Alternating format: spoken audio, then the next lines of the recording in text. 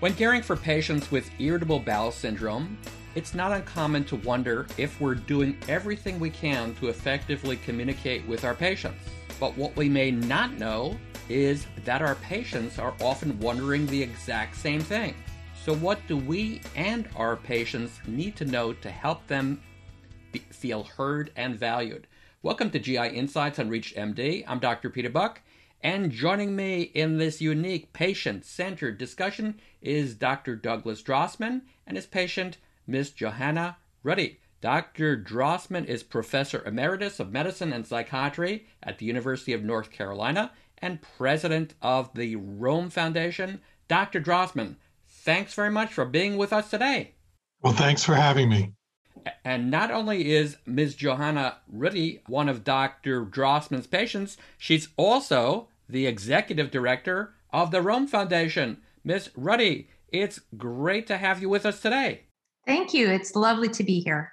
And starting with you, Ms. Ruddy, as you have the dual position as a patient and a patient advocate, what are some of your goals when communicating with your physician? Well, I think first of all, when I'm communicating with my doctor, I really want to emphasize not just the duration of the symptoms and the severity of the symptoms, but also the impact of them on my quality of life, my emotional well-being, my relationships, my work, those sorts of things, because that may very well affect how the doctor and I choose together to treat my condition. So, if it's incredibly impactful on my quality of life, I may be more open to looking at some behavioral health supports, such as CBT or the use of a neuromodulator to treat the chronic pain that I might be experiencing. So I think it's important for patients to really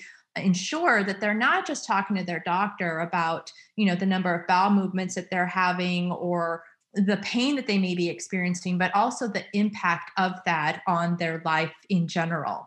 Would you also add that thinking about the office visit in advance is particularly important?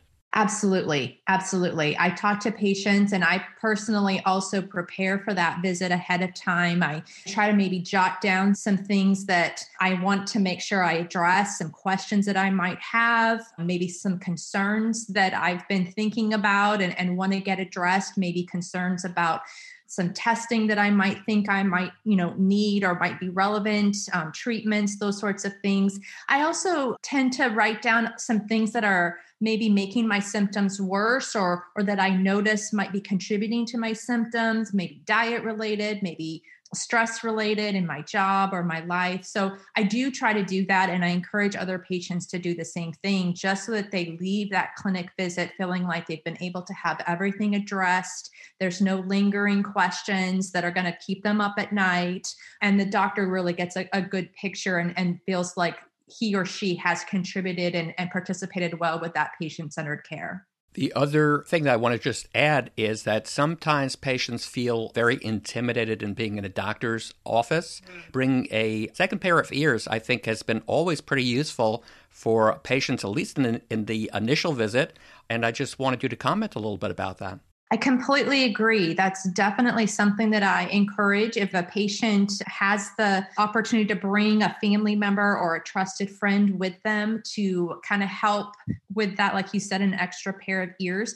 I do emphasize, though, to patients that your friend or family member is there strictly as a support for you and to kind of help summarize things after the visit, but not to rely on them to speak on your behalf.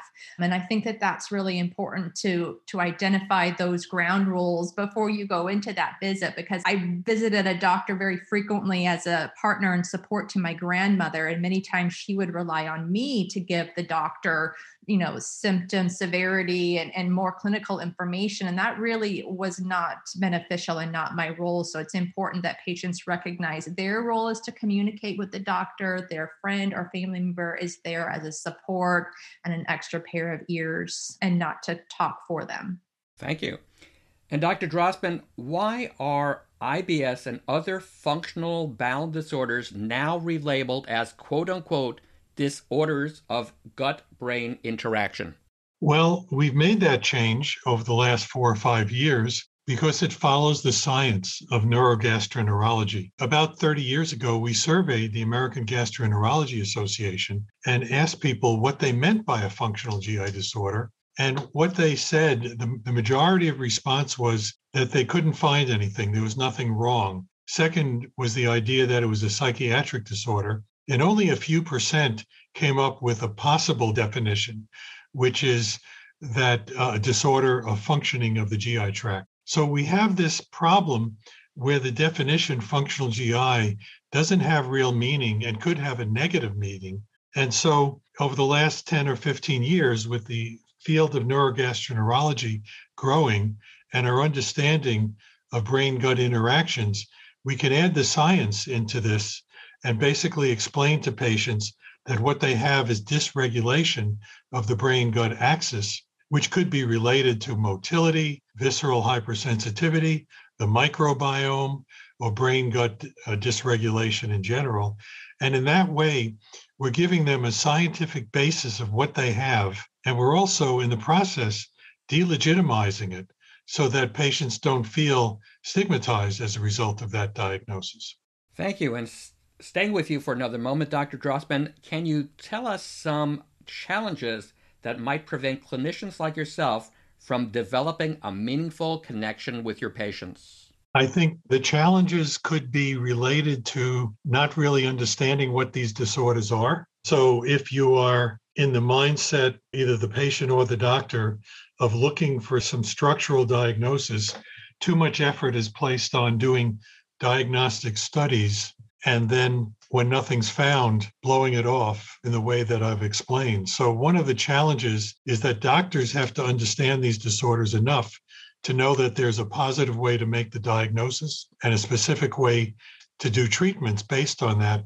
And patients have to be accepting of these diagnoses and the treatments that are offered. So I think that's a big challenge, because many times patients will come in with a priori expectations that something's being missed, more tests need to be done, or they've heard from doctors they have some other diagnosis like, I don't know, Lyme disease or mast cell disease, and they want to be tested for it because they read about it on the internet and that's exactly what they think they have. So they have to be open. So the challenge is really engagement, getting the doctor and the patient to be on the same page about what's going on and what's the approach toward management. Thank you. For those just tuning in, you're listening to GI Insights on ReachMD. I'm Dr. Peter Buck, and today I'm speaking with Dr. Douglas Drossman and his patient, Ms. Johanna Ruddy, about the importance of communications for our patients with disorders of the gut-brain interaction. Let's pick up our discussion back with you, Ms. Ruddy.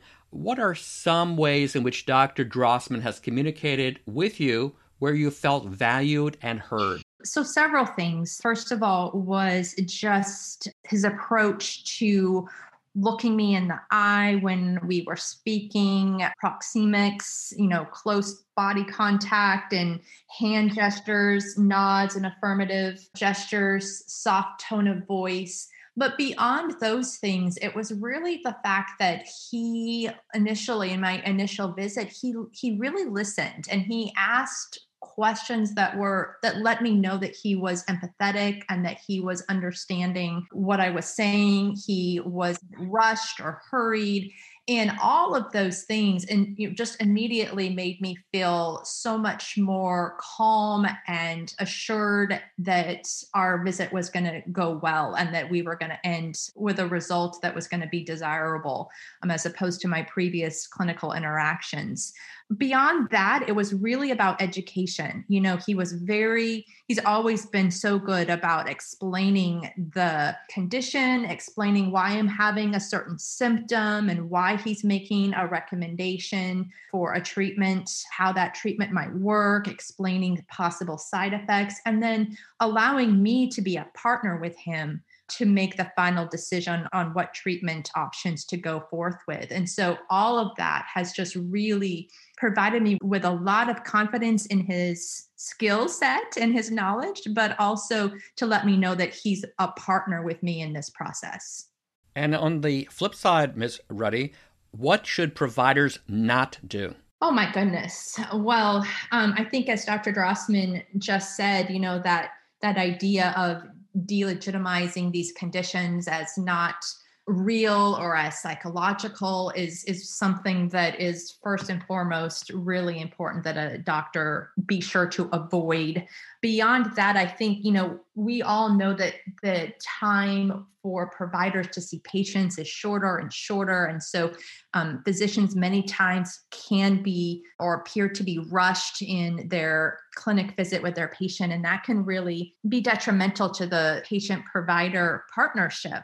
If a patient feels like the doctor is rushed, they're not going to take the time to ask the questions that they may need to ask to feel confident in the treatment or the diagnosis. And so that's going to be really important to make sure that you're, not seeming to be rushed as you're discussing with the patient what your recommendation plans are. But beyond that, I think, the other thing that the doctor needs to avoid is making sure that they're not adding to any perceived stigma. As Dr. Drossman mentioned, some doctors don't see DGBIs as quite as legitimate as other conditions.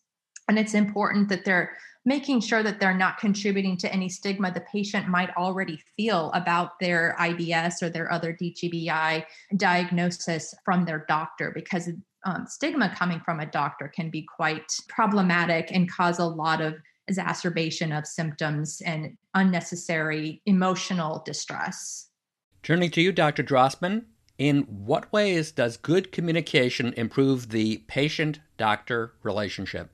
Well, communication is really the pathway to the doctor-patient relationship. If it's not good, you don't have a good relationship. If it is good, you do have one. And along the way, what you're doing basically by effective communication is establishing that collaborative model of care where you're improving patient satisfaction through good communication. You're establishing a sense of meaningfulness that you're connecting with the patient.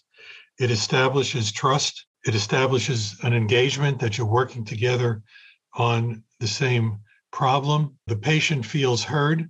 And when the patient is heard, he or she can then provide more information. So when you're communicating well, patients feel more trustful, more able to talk about more things in their life, even things that might be difficult to talk about, which then gives you this whole perspective on what's going on. And for the final word, let's hear from you, Ms. Ruddy. What are some practical ways in which patients can foster a fruitful patient-doctor partnership?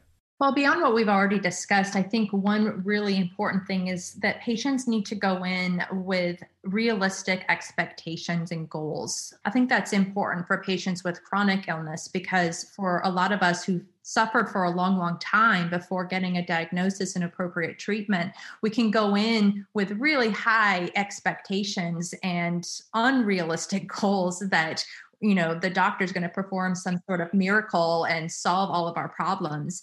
And with chronic illness, that just is not true most of the time. So we need to go in understanding and readjusting our expectations so that we don't leave disappointed and that the doctor, that we recognize our role in working with the doctor to achieve small steps towards a larger goal.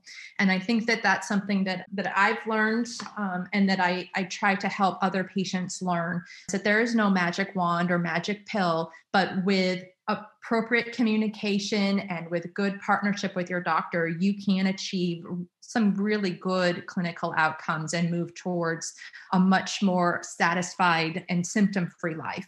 That's great. We've heard a lot of great insights today. I want to thank you, Ms. Ruddy, for sharing your perspective, and you, Dr. Drossman, for offering your expertise as well. It was great speaking with both of you today. Thank you. Yes, thanks so much. I wanted to also recommend to my audience, there's a great book that both of our guests have written. It's called Gut Feelings, Disorders of Gut-Brain Interaction and the Patient-Doctor Relationship, a guide for patients and doctors. I'm recommending it to all my medical students, PA students, APR students, and patients. Tremendous insight. I'm Dr. Peter Buck. To access this episode and others in our series, visit reachmd.com/GI Insights where you can be part of the knowledge. Thanks for listening.